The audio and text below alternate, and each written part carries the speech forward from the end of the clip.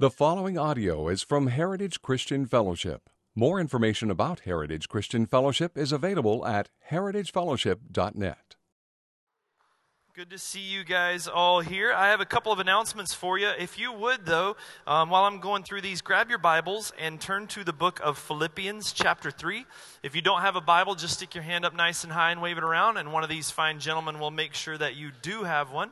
If you don't own a Bible, that's a gift to you. And we just pray that the Lord would use that to teach you more and more about Himself, His will, His plan for your life, His plan for the world, and would encourage you through it. A couple of announcements. First of all, Rogue Valley Mobile Pack meeting is coming up on July 26th.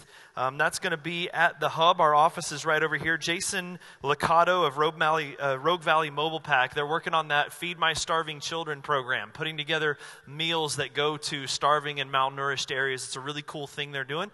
If you'd like to be a part of that, that meeting's on July 26th at 6 o'clock at the Hub, and Jason would love to have your help and involvement. Also, next week, outdoor service and baptisms. July 31st at 10 a.m. We'll be doing an outdoor service here at the church, and we're having baptisms. You should have gotten a baptism pamphlet, flyer, whatever you want to call that, as you were coming in. If you've never been baptized, if you're interested in being baptized, you, your child, whoever the case may be, we would love it if you would fill that out and drop that off at the information table on the way out so that we can contact you and talk with you about that this week. And then family camp signups end next Sunday. The signups are in the foyer. It's in let's see, when the actual family camp dates are, August 18th through the 21st at Lake of the Woods. And I don't know if you guys have been seeing the forecast. If you've been like me, it's been sort of a mellow summer so far, right? Have you seen this week's forecast? You know when the fair comes to town, everything changes. You know that, right? And so that's what's coming. It's going to be hot, but it'll be nice up at Lake of the Woods. I think we were getting close to 40 families signed up for that. So basically, church service here that Sunday will be a few of us in a little circle right down here in the front. Everybody else will be up there partying it up at Lake of the Woods. So make sure you sign up for that. And then one last announcement. This is sort of a 911 call that we have here. We are desperately in need of 2 volunteers, 1 male and 1 female, for each our junior high and high school camp that are coming up here in the next couple of weeks. Junior high camp is August 8th through the 11th. High school camp is August 4th through the 7th.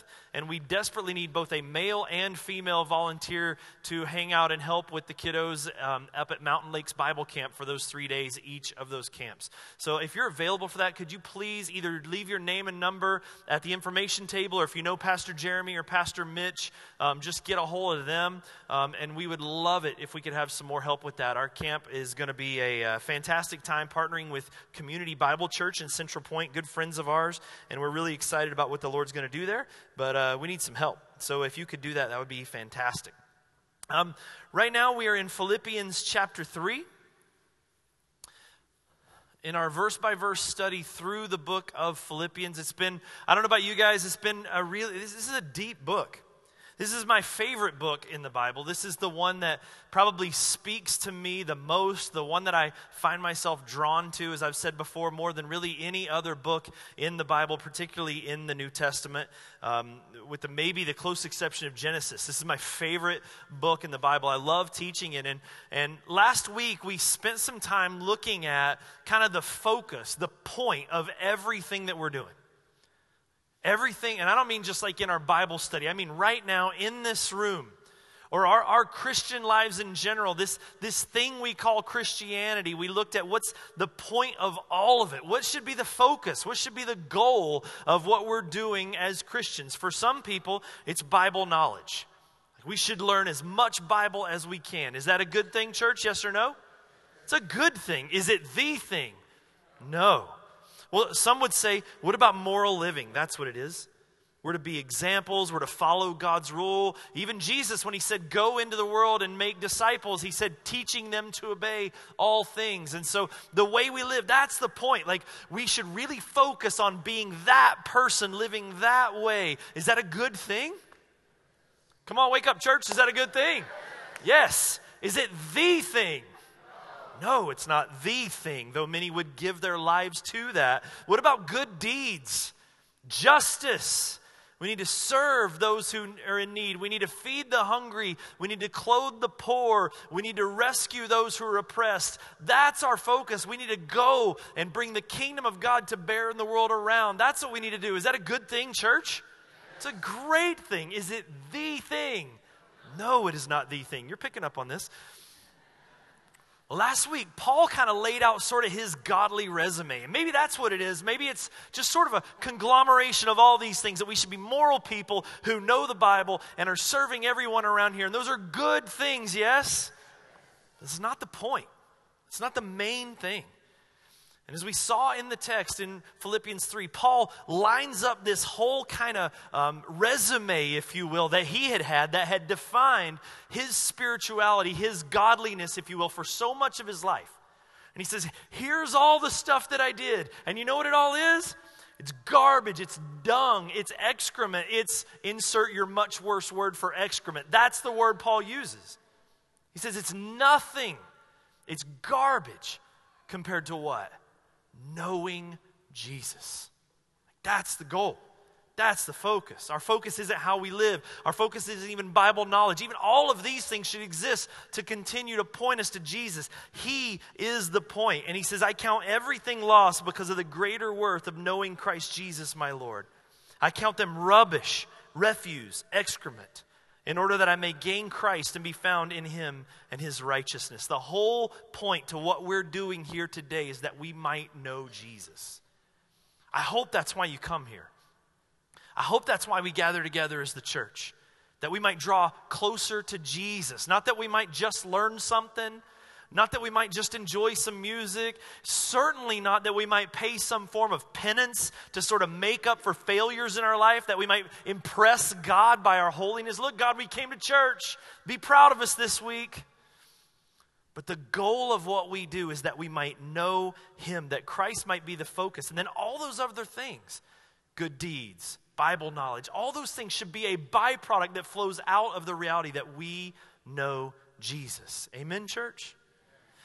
Now, here at Heritage, we do what's called a contextual approach to understanding Scripture. When we're trying to study and learn from the Bible, we always want to take everything in context, because it would be easy to just take a verse and let's just break down what the words mean. But maybe you remember this from when Todd Miles from Western Seminary came by. He came down about a year ago. He did a Bible interpretation workshop for us.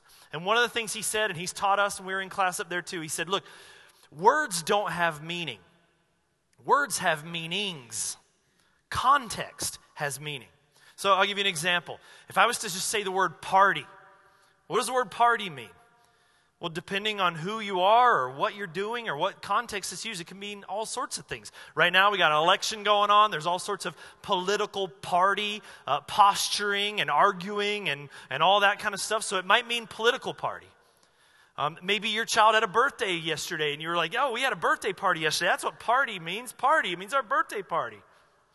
Maybe some of you wouldn't raise your hand and admit this in church, but you come from that little seedy underbelly of the world, and party means something much more illicit. Maybe refers to drug use or that whole counterculture. Do you party? Yeah, I party. But what does that mean? Well, context and how we use the word defines what the word actually means. And the same thing goes true to the scriptures in our study for scripture. We don't want to just take a verse, hold it up there and say, this is what this verse means, without considering the greater context of what's going on in that passage. If you do that, you can miss the meaning and you can go the wrong direction with a text and end up saying something with it that the author never intended to say. There's a verse in our text today that people have done that very thing. And so here's what we're going to be doing this morning. Last week we went all the way through chapter 3, verse 12. Today we're really going to focus on verses 11 through 16. But because we want to understand the greater context and make sure that we're approaching this rightly, it becomes particularly important today that we back up. And so what I want to do is I'm going to start in chapter 3, verse 1 and just read through verses 16 together. Though our time today will be focused on 11 through 16, I don't believe you can even understand what those mean without the greater context. But I want to do it slightly differently today as we approach this.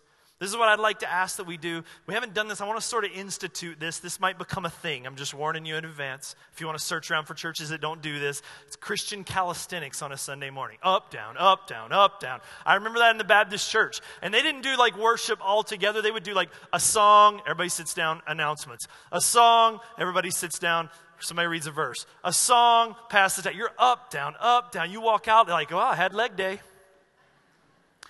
But here's what I want to do.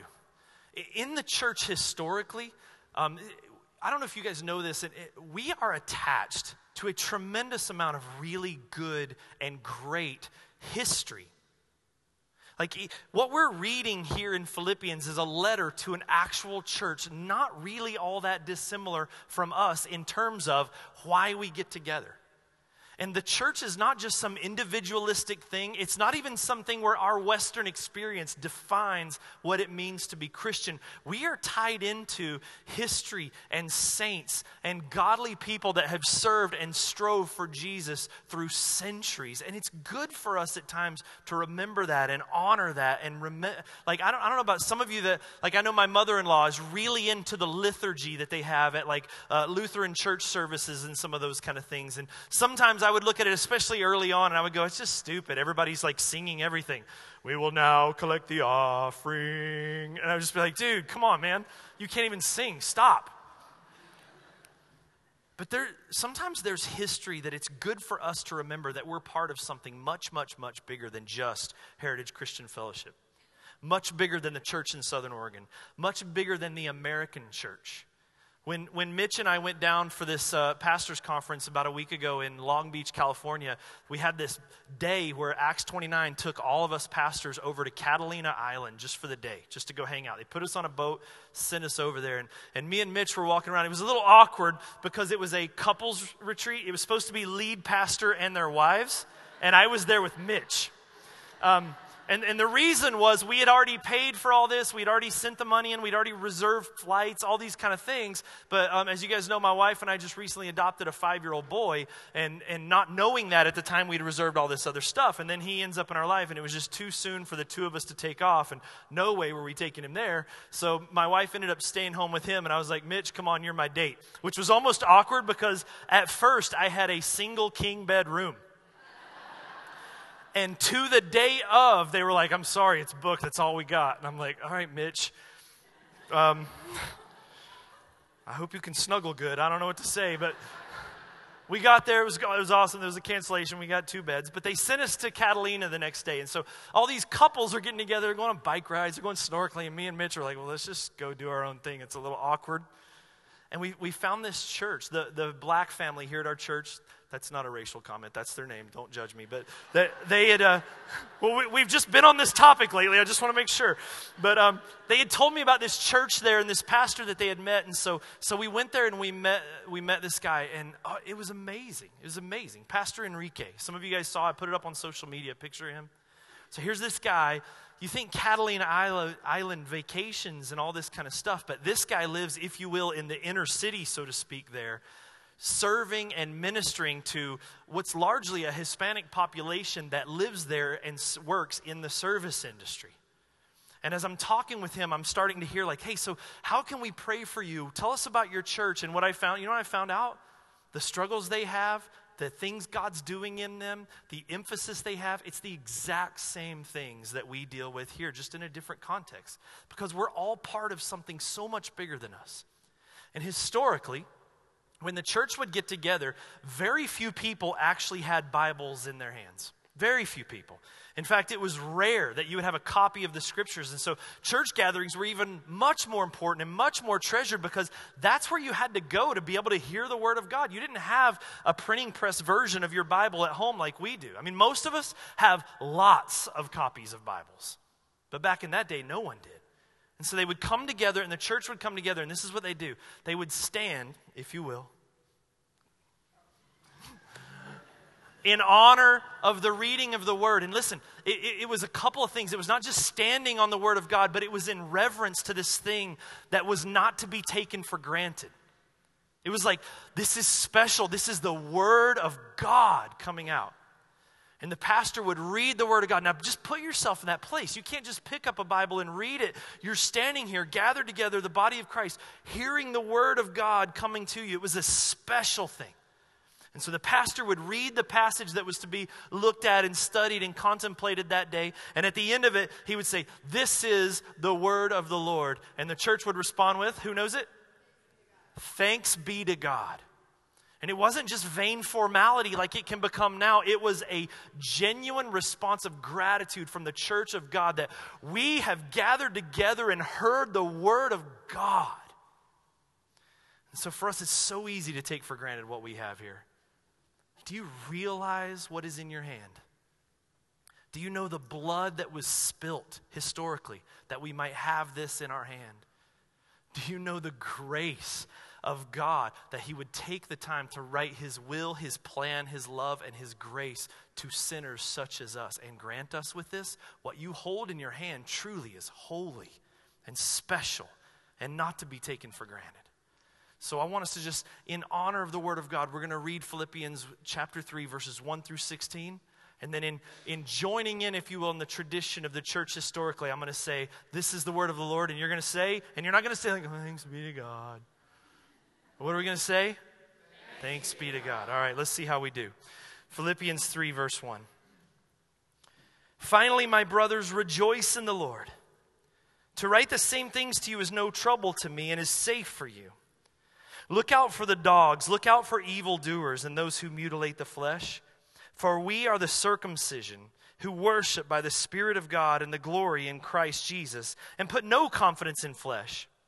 Though I myself have reason for confidence in the flesh also. If anyone else thinks he has reason for confidence in the flesh, I have more.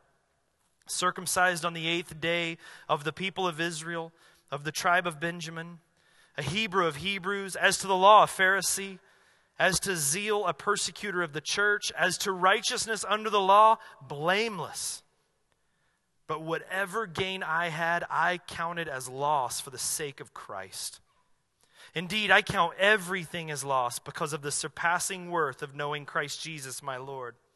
For His sake I have suffered the loss of all things. I count them as rubbish in order that I may gain Christ and be found in Him, not having a righteousness of my own that comes from the law, but that which comes through faith in Christ, the righteousness from God that depends on faith, that I may know Him and the power of His resurrection and may share in His sufferings, becoming like Him in His death, that by any means possible I may attain the resurrection from the dead. Not that I have already obtained this or am already perfect, but I press on to make it my own, because Christ Jesus has made me His own. Brothers, I do not consider that I have made it on my own, but one thing I do. Forgetting what lies behind and straining forward to what lies ahead, I press on towards the goal for the prize of the upward call of God in Christ Jesus. Let those of us who are mature think this way, and if anything you think otherwise, God will reveal that to you also. But only let us hold true to what we have attained. This is the word of the Lord. Let's pray. God, we are so grateful for your word. We are so grateful for the gift and the blessing that we can open up and hear the words of the Creator to us. What a gift. What a privilege. Father, we repent of times we've taken it for granted. And Lord, I pray that even as we stand now with heads bowed, Lord, may we stand on the truth of your word, but bowed in submission to it. May you, our Lord, our King, speak to your people. God, may you, for some of us, reignite an awe, a love, and a passion for your word. May you call us back to our first love. May you help us, Lord, that we might reorient and remember, Lord, what this is all about, what's really important in our lives. Lord, what we're really asking, may you turn our eyes to you, Jesus, this morning. So God, may the words of my mouth and the meditation of our hearts be acceptable in your sight, O my King, my rock, my Redeemer. In Jesus' name, and God's people said, amen. You can have a seat. So you may not know this. I'm a fisherman. Some of you are chuckling because you're like, duh. I'm not just a fisherman, though. I'm a fly fisherman. I won't lie, there are times I have looked down with a quiet or vocal snobbery at those who are not fly fishermen. I love fly fishing. I've gotten into it. I've been doing it for years and years. And one of the things that I love the most about fly fishing is that you tend to get out into areas where you're sort of alone. You're like away. Like I never go fishing at the expo ponds. I never go fishing, even at Applegate Lake or Immigrant Lake, even Lost Creek. I tend to, if I want to go to a lake, I go way up high, up into the Cascades, East Lake, Paulina, Newberry Crater, places like that. Like, there's just something about it, especially when you're a fly fisherman, you tend to chase trout or steelhead, and that takes you, if you're fishing lakes or stillwater, tends to take you way out of town to higher altitudes where some of those fish live, or you end up floating the Rogue River, which is kind of what's in season right now. This, for a fly angler in Southern Oregon, we're coming into prime time right now. I mean, like, this is the time when you get excited to get up at 4 a.m., as bizarre and sadistic as that sounds. I'm a little bit weird. I'm a night owl who wants to sleep late, and then God made me a pastor and a fisherman, so sleeping late has nothing to do with either one of those. So it's kind of like God's way of, I guess, keeping me on my toes. I don't really know. But we're coming up on that season where the steelhead begin their 156-mile journey up the Rogue River from the ocean to up into the area, usually up the hatchery area, up Lake of the Woods, or not Lake of the Woods, what's that lake? Lost Creek Lake, the dam area up there. They used to go much further from that. You know it's called Lost Creek for a reason. That river used to keep going on up through there, but now we've shut them off and said, here, no further, you shall not pass, whatever. That's where they stay. And steelhead are remarkable animals. They're steelhead and salmon, two different kinds of fish, but steelhead is like a mix between a trout and a salmon. It's basically a trout that acts like a salmon. And so they're born here in the river. They're really little. In fact, in the Rogue River, unless it's cutthroat, almost any trout you catch is actually a juvenile steelhead. And at a certain point, those fish make their way all the way down, 156 miles from Lost Creek Lake, 156 miles of river to the ocean. They go out into the ocean where food supplies are much more abundant, nutrients, shrimp, things like that, proteins, much more abundant. And fish that go to the ocean tend to get really, really big. If you've ever noticed, if you've ever gone fishing, those of you that do, at places like Lost Creek Lake or Applegate Lake, though you can find bigger fish, the average fish you catch tends to be kind of small, just little hatchery fish, right? But you know why? Well, if you notice in the summer, as the lake levels drop, what do you see? What does it expose? Mud. There's no plants. There's no bushes. There's none of those things. It's just mud because they're man-made lakes. And so because it's just mud, the insect life is really, really minuscule. There's not enough food in there to really make those fish get really big. But steelhead are different. They go to the ocean. Salmon are different. They go to the ocean and they just pig out on hometown buffet out in the ocean and get big. That's why ocean fish are so big. It's also why they fight so strong. But then at a certain point in this, and it's a miracle of God even in of itself, those fish at a certain time of year going on right now, their nose begins to point back to where they were born, back to where they're from. And so right now, those fish are they go out like this. They're coming back as like 5-6 pound. Everybody's like, oh, I caught a 15-pound steelhead in the Rogue River. No, they didn't. They're all lying. They're all about like this.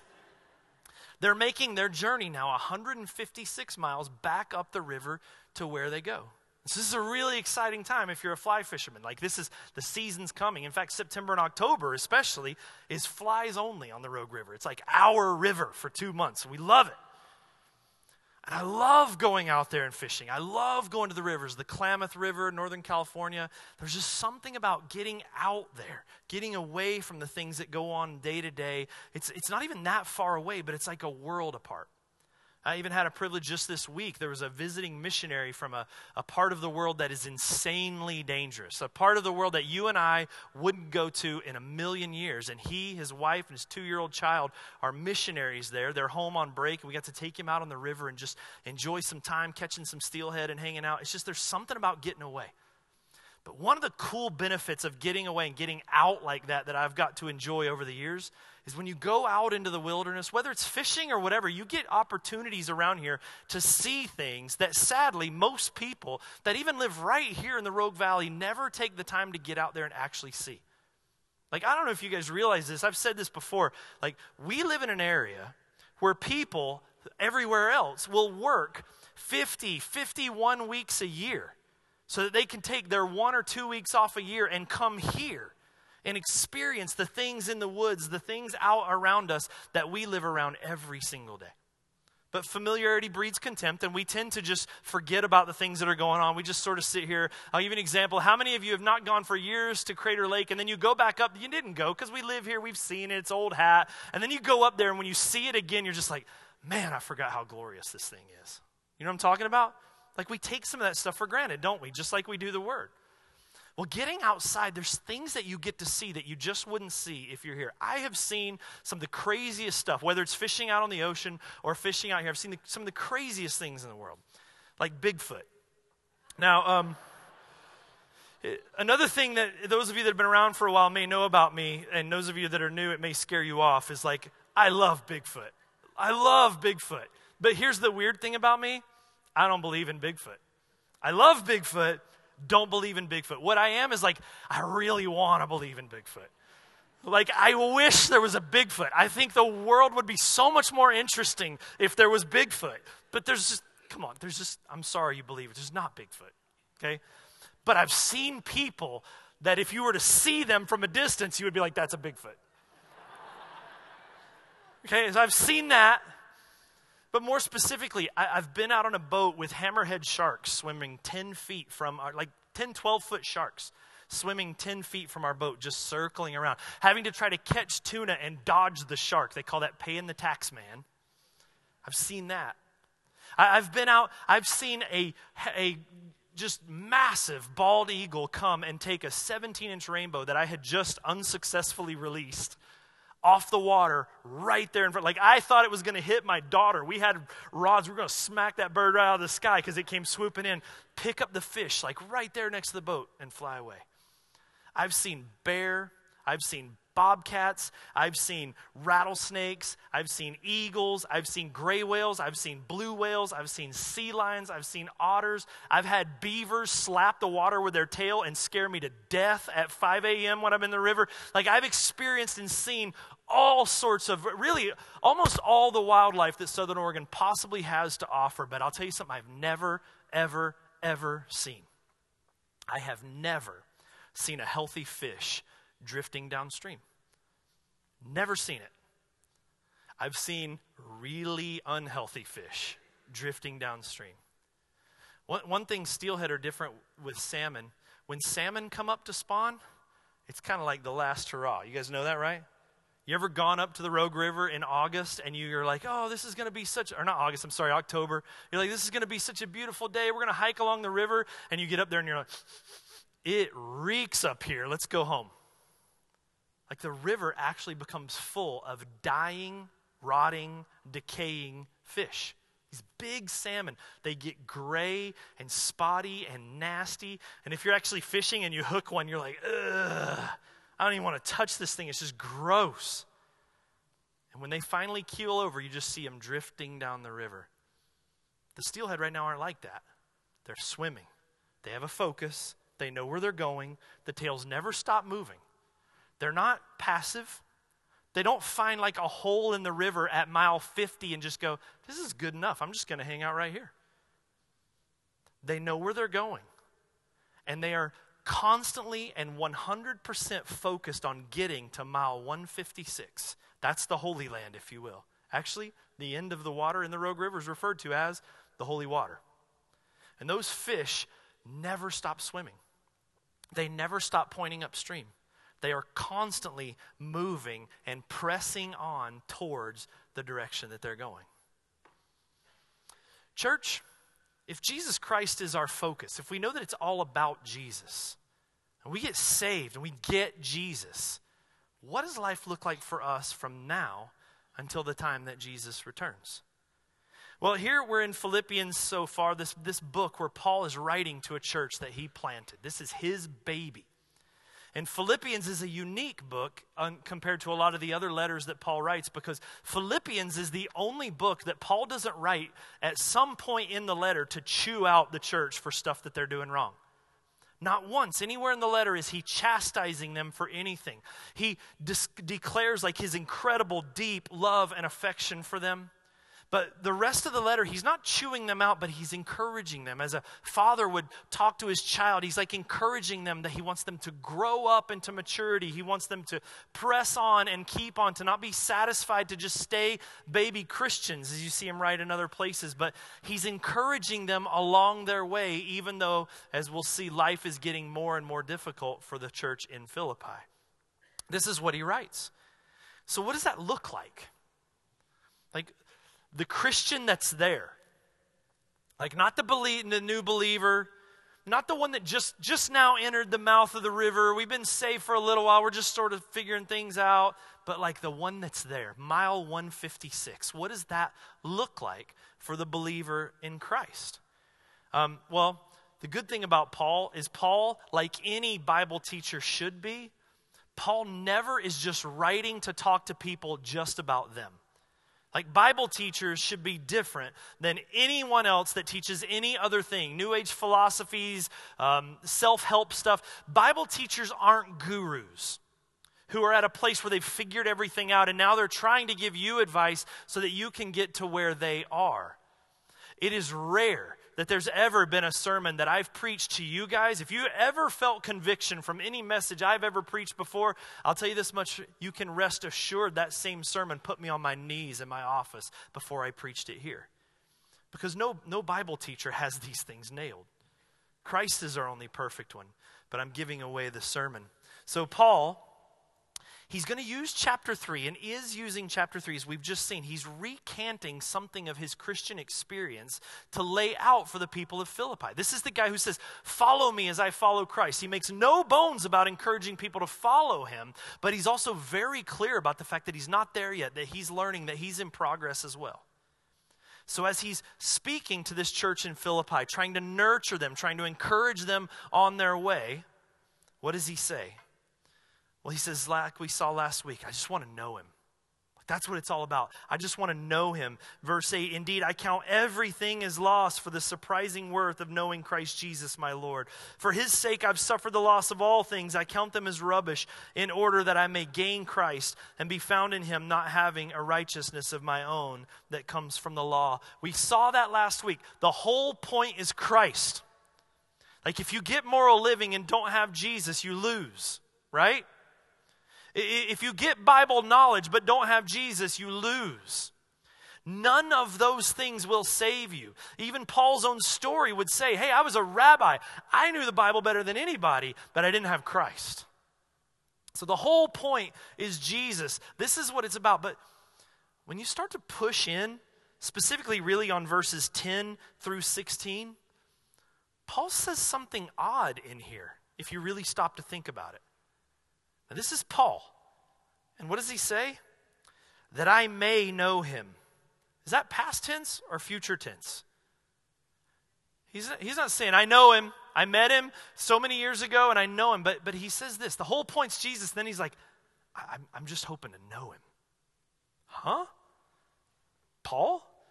He goes on and says, and the power of his resurrection and share in his suffering, becoming like him in death, that by any means possible I may attain resurrection from the dead.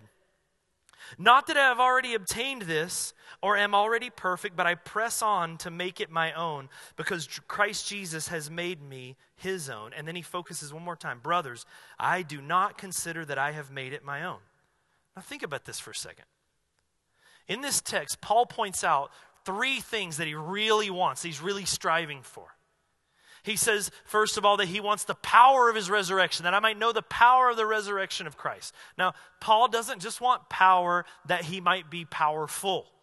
Elsewhere, Paul teaches that the resurrection power, that same spirit, that same power that raised Jesus Christ from the dead is actively at work in our lives. And so Paul's not saying, I want power that I might be powerful. He's saying, I want that power that could bring a dead man to life at work in me, taking this old man, this dead man, if you will, and changing him and bringing the life of Christ to bear in me.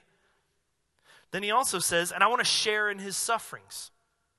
And this isn't some weird machismo or uber spirituality like you can actually see today regarding some of these things. One of the things we hammer here more than anything, or I hammer here more than anything, tends to be the prosperity gospel. The understanding that if you are saved, if you're experiencing God's blessings, that He desires that we live in prosperity and constant happiness and wealth and all those things today. It's just not what the gospel teaches. Jesus teaches really clearly, in this world you will have trouble. That following Him is a rejection of this life and living for a completely different life. But there's a pendulum swing to that is often called the gospel of suffering, or the poverty gospel. If this is prosperity gospel, there's a poverty gospel that says, you know what really defines us as Christians and shows our spirituality? The more we suffer, the more we give away, the more poverty we live in, that's what brands us as Christians. And so we should even act like we're not enjoying life right now. We should just walk around moping all the time, just kind of become monks in Southern Oregon, just be like, well, I'm just carrying my cross. When Paul in this letter over and over and over, I mean, the whole theme of this book is joy no matter what. As you're going to see here in a couple of weeks, he's going to say rejoice. Again, I say rejoice. This is what he calls us to do. No, what Paul is saying is, hey, it's the same theme. Christ was a man of suffering, Isaiah 53 says. And I want to be like him. I want to be united with him. I've seen what the cross did for my life, and I want to grab my own cross and follow the one who would do this on my behalf. See, in both of these, whether we're talking about the power of his resurrection or whether we're talking about the fellowship of sufferings, the goal is the same. It's all wrapped up in what is really the third thing that he's saying he wants. I want to know him. I want to be closer to him.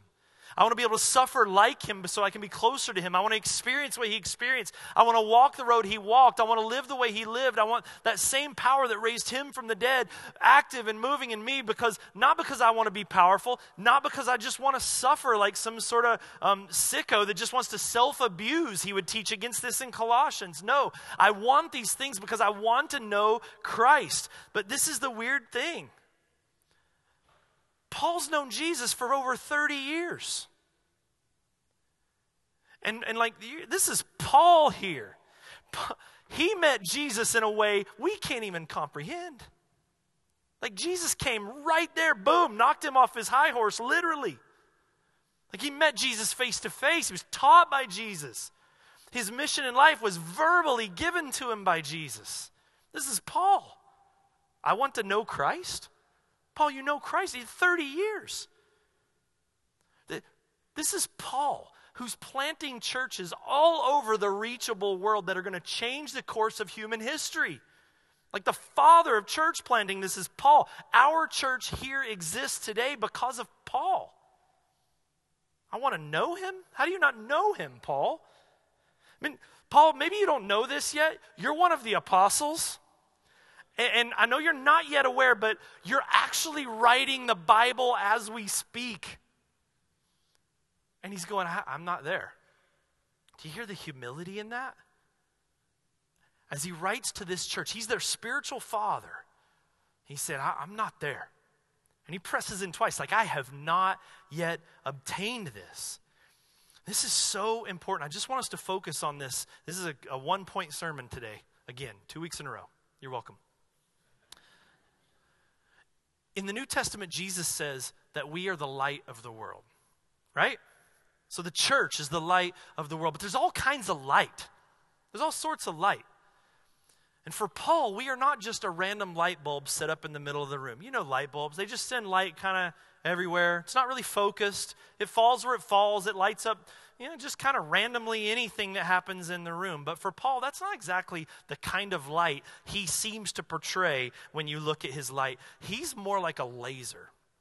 Now, I got to say this carefully because we have people in our congregation that both own and work at a laser manufacturer. So I'm hoping my science is right, and if I'm wrong, I'll fix it next week. But lasers aren't random light. It's focused. It's concentrated. It has a very definite beginning and a very definite focus on the other end, a point, if you will, that it's headed towards. It's a focused, concentrated light. And this is more like who Paul is. Paul has a very definite origin, does he not? Nobody preaches the gospel like Paul. This is who I used to be, but this is who I am now. When light hit me and blinded me, everything changed. As Tim Keller, one of my favorite pastors, has said, Christianity isn't something you take up. Christianity takes you up. And this is who Paul was. Like Paul, Mr. Religion High Horse, gets taken down by Christ and everything changes at that moment. Everything in his life is completely and totally reoriented around a single point. Think about what Paul says. He says things like, hey, my previous life is garbage because now I want this. What he's saying is something happened to me and my entire life has now been reoriented around this one thing. What happened to Paul? Jesus happened to Paul. He encountered Jesus Christ. He didn't encounter faith. He didn't encounter a religion. He didn't encounter a philosophy. He encountered a man, the risen King, Jesus Christ. And when he saw Jesus and who he is, everything in his life reoriented. And now he is with laser-like focus. I am all about Jesus. I am all about the kingdom of God. And that's how Paul writes. Everything Paul writes is always written with that end in mind.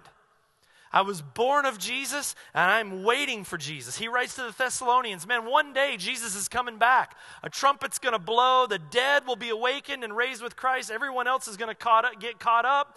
Man, we're going to be back with Jesus. Okay, Paul, well, what are you living for? Are you living for that day? Is he coming now? Paul would say, I don't know. I don't know if I'll be the dead guy that gets raised. I'm in jail right now. Things aren't looking great. Or I don't know if I'm going to be set free and I'm going to be raptured. I'm going to be with Christ in glory. I don't know how it's going to work, but here's the one thing I know. Jesus. What about all this other stuff, Paul? Jesus. That's my laser focus. And the one thing Paul will not do, he is not stagnating. Paul refuses to stagnate. Paul refuses to get to a point in life where he's like, it's mile 56. Water's nice here. This is pretty. I'll just hang out right here. No, for Paul, he's like, that's my focus, and I've not yet obtained where I'm trying to go. And I'm going to go. Remember, he's writing in prison. And he's still going, I'm not giving up. I'm going to press on. I want you to press on. We're going to keep striving for this and keep striving for this. Paul, you don't even know if you're going to live tomorrow. Doesn't matter. I will pursue him in jail. I will pursue him in life. I will pursue him in death. Nothing else matters in life but pursuit of Jesus Christ. That's who I'm chasing. And I want you to listen to what he said. And this is where I told you before, there's a verse in here that can get taken out of context and grossly misused. Look what he says in verse 13. Brothers, I do not consider that I have made it my own, but one thing I do, forgetting what lies behind and straining forward to what lies ahead, I press on towards the goal for the prize of the upward call of God in Christ Jesus. Now, that verse, you may not know this, but that verse has actually been misused, taken out of context, and we've put that verse in many cases in Western Christianity kind of on its own. Forgetting that which lies behind, I press on towards the mark. You've heard that before. It's a bumper sticker verse sometimes, whatever the case may be. Let me tell you how some people have used that before. Anyone in here, you don't have to raise your hand. Anybody in here have some significant pain in their background? Anybody in here have like a sin that was committed against you that no matter how hard you try to forgive that person or put that thing behind you, it just seems to have this way of coming up over and over? I don't mean even necessarily, I'm not talking about even like an addiction level sin. I'm talking about the shadow of something that happened to you in your past. Maybe you were abandoned or betrayed or abused, whatever the case may be. You ever have that and you just sometimes start to feel, I just can't get out from underneath this thing? Or maybe it is an actual sin you're committed. Whatever the case may be. This verse right here has actually been used by a lot of people in the Christian community, and I do believe with good intentions, but to say, hey, look, that thing in your past that you're still wrestling with, that thing that happened to you, that abuse from your background, that abandonment, that father that left, whatever the case may be, listen, you don't have to live under that anymore. Just forget what's behind and look forward and press on. And so that verse has actually been taken out of context and used to people that are hurting to say, you don't need counsel. You don't need to go to therapy. You don't need to talk through things. In fact, it's actually sinful to do that because you're refusing to do what Paul's called you to do. You're digging around in things that are in the past. And Jesus died that you might be free of that. So you need to forget all those things in the past and just press on. All you need is Jesus. Now, that's true, right?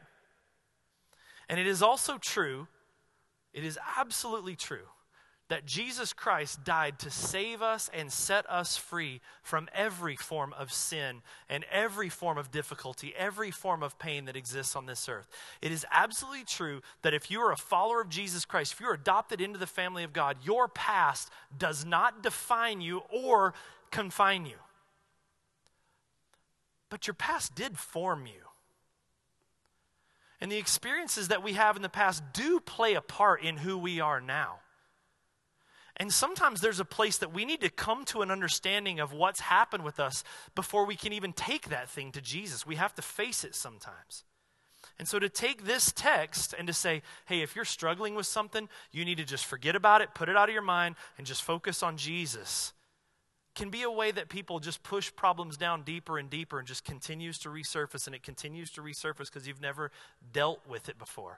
In no way here at Heritage are we anti-counseling or therapy. There are good, godly, wise men and women in this very valley, even in this very church, that are so gifted in helping us apply to the gospel to different things that are going on in our life. So if you have been hurt, wounded, abused, listen, God cares about that pain. And the last thing in the world he's trying to tell you to is you need to just put it out of your mind and forget it. And it's a sin if you keep dwelling. God mourns with those who mourn. It's what we're called to do. That text means nothing. That has nothing to do with what Paul's saying. Here's what Paul's saying. If you're in this place and you consider yourself a follower of Jesus, and in particular, let me say, if you've been following Jesus for any specific time in your life, let's say you've been following Jesus for years. You would identify yourself as a Christian. Maybe you don't even remember a time when you weren't Christian. You know what Paul's saying? What's the context? He just laid out this whole resume. I was this, and I was this, and I was this, and I was this, and I count all these things worthless to know Christ. Then he says, I have not yet obtained this. I haven't considered it, but listen, one thing I do, forgetting what lies behind and straining forward for what lies ahead, I press on. This is what Paul's saying. I will not stand and rest on my spiritual accomplishments from yesterday. That's what he's talking about. It's not about wounds of the past. It's about spiritual accomplishment. He's like, I'm not going to just stand on the fact that I know the Bible and that's good enough. I'm just going to now wait for Jesus to come. I'm not going to stop swimming. I don't know Jesus well enough today. I want to know him more. I want to know him more. And I want to know him more. And tomorrow I'll say today wasn't good enough. I'm not going to stand on that either. I want to press on towards Jesus. I will forget all the things I've accomplished in the past because I want more of Christ. That's what he's saying. World's different, is it not? It's an absolute refusal of self-effort and I can just do this. I'll just turn my back on or whatever. He's saying, no. I refuse to stand on anything I've ever pulled off. I'm looking to Jesus and I want more. And then look what he says as he moves on. Verse 15, let those of you who are mature think this way. How do you define mature Christian? Because Paul's defining this as a mature Christian. And then he has a prayer for those of you that disagree with him. And if anything else you think otherwise, God will reveal that to you. If you disagree, God will fix it. If you are mature, think this way. Okay, what is the way? What is he thinking? I don't know about you, but I grew up in the church. And so my experience in church and Christianity has changed so many times over the years, but I think back, and how did I, for the predominant part of my life, define a mature Christian? It was usually in mature Christians are people who do this, and this, or more specifically, especially when I was in the legalistic Baptist church I grew up in, mature Christians are those who do not do this, and this. That's what I believe mature Christians were. And I think somewhere along the line I assumed, and I think all of us have done this at some point, when I become a mature Christian, I won't struggle with the kind of things I struggle with anymore, and I'll do this and this and this and this, and I won't do this and this and this and this, and I'll be where I need to be. But if you haven't been walking with Jesus very long, let me burst your bubble. For most of us, what we've discovered is, though years go by, we've never gotten to a place where we can say with any honesty, I got it together. And so here's what would happen. I would go to church, and I would see these people that I esteemed as spiritual, and I always felt second rate. I never felt like I was as mature or as holy, or like it was almost like there was this ranking, and I was always down here. And so I'd be talking to people sometimes at church, and I'd be like, hey, did you see that movie last night on ABC? And I'd get things like, we don't have a TV in our home. And so what would that do in me? I would suddenly feel not as holy, not as spiritual. I like TV. I TiVo'd that movie to watch again later. And so I would feel like, man, that guy's spiritual. He probably goes home at night, reads his Bible all night, prays, worships. That's probably what he does. And we would get together in this church atmosphere where we all just faked it. And so I'm looking around in church all the time, and everybody looks so perfect, and everybody looks so polished, and it continued to feed this belief that Christian maturity is like, man, look how mature he is. He doesn't do this, he doesn't do this. It was these outward expressions of who our faith, of what our faith is. But you know what I found as I look back through that life, through the families that we grew up with, and all those people that I put on those kind of pedestals? You know what I see when I look back through the history of many of them? Train wrecks. Because the reality that was going on inside, it was what Jesus said even to the Pharisees. Polished on the outside, but on the inside, dead men's bones.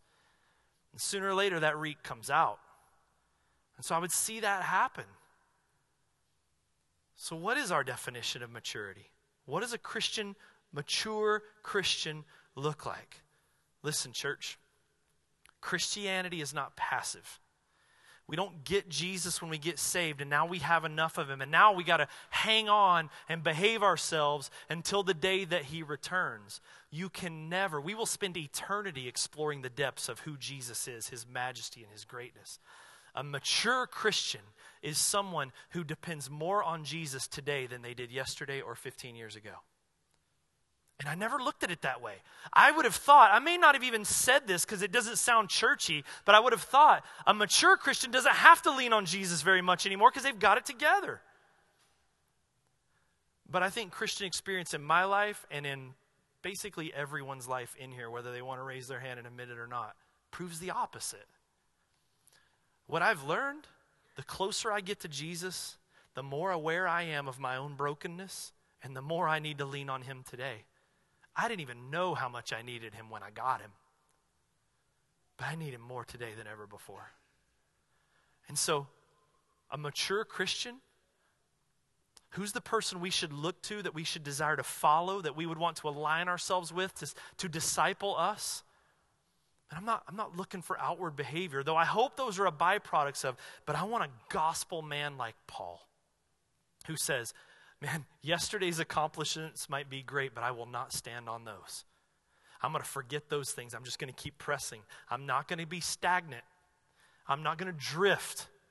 I'm shooting from mile 156, and I'm not giving up until I get to the end of this river, to the day that I stand face to face with Jesus Christ. That's what I want. And man, it becomes so easy. I can remember seasons of my life where I got all excited about things like Bible prophecy and all this stuff. And the whole point of all that is to show us that Jesus Christ is coming again. But in the meantime, I'm not leaning on him. I'm just getting all the info and going, I can't wait till he gets here. But instead, now I realize, I need to push. Christian, are you still swimming? Are there places in your life where you've gotten stagnant, where the victories of the past have become where you're going to make your stand? There's an incredible quote by Charles Spurgeon, and I'd love for you to look at this and listen to this and let this sink into your very soul. Listen to what Charles Spurgeon says. I have known, I am sorry to say, some Christians who have by degrees settled upon something other than Christ. Are you resting now on your years of manifest improvement since conversion? loathe the idea of having a righteousness of your own, but grasp with all your faith the righteousness of Jesus Christ. I commend to you, Christians, that you give your whole selves to Christ, that from this day forward you serve him, spirit, soul, and body.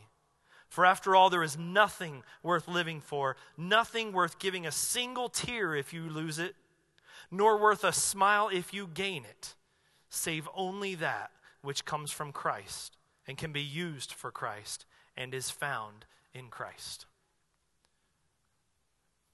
Church, are we settling on the victories of the past?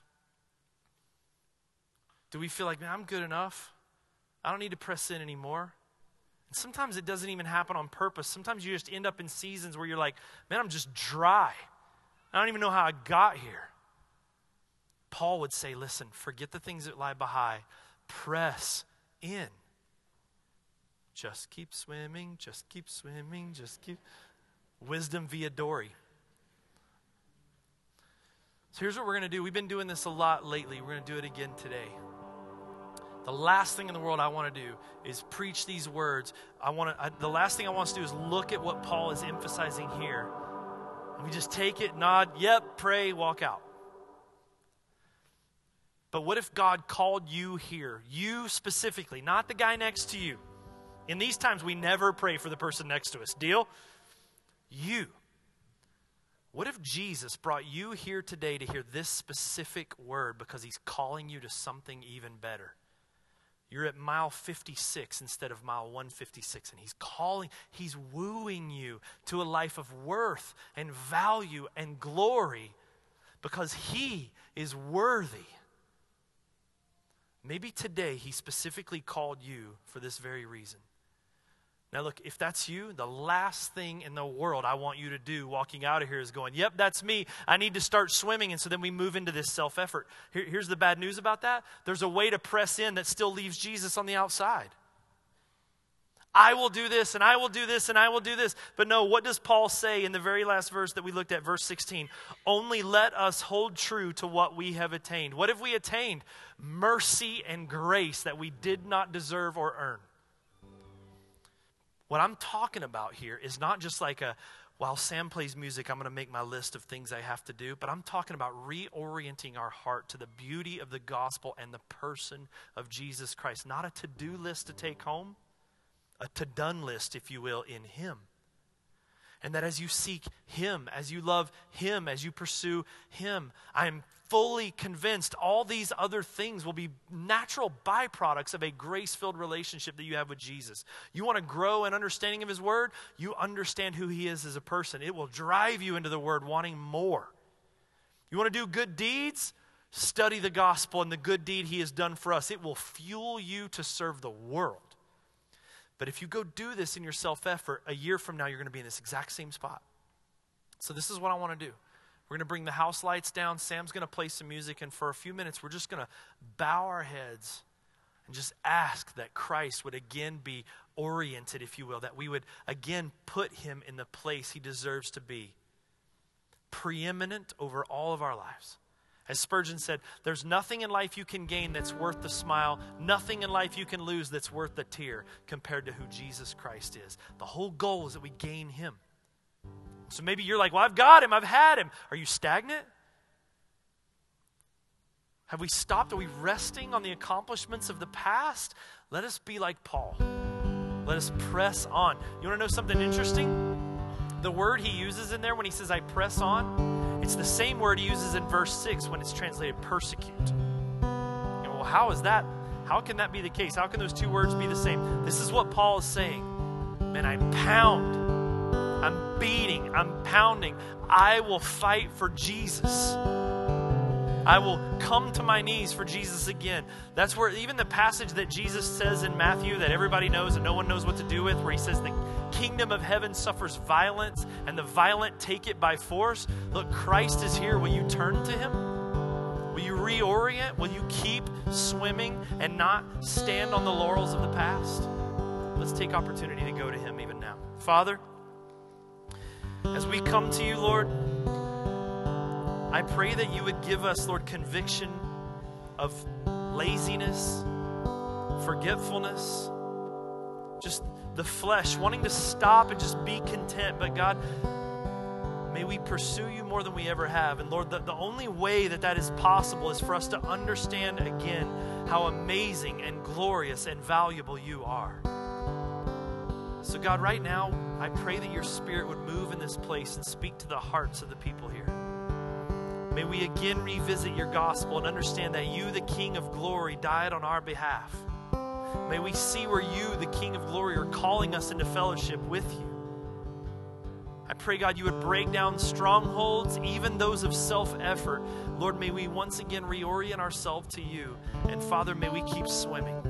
May we keep pounding. May we keep striving for you, to know you, to be in fellowship with you, to be in relationship with you. Jesus, may you truly be our all in all. Lord, hear us as we pray. In Jesus' name.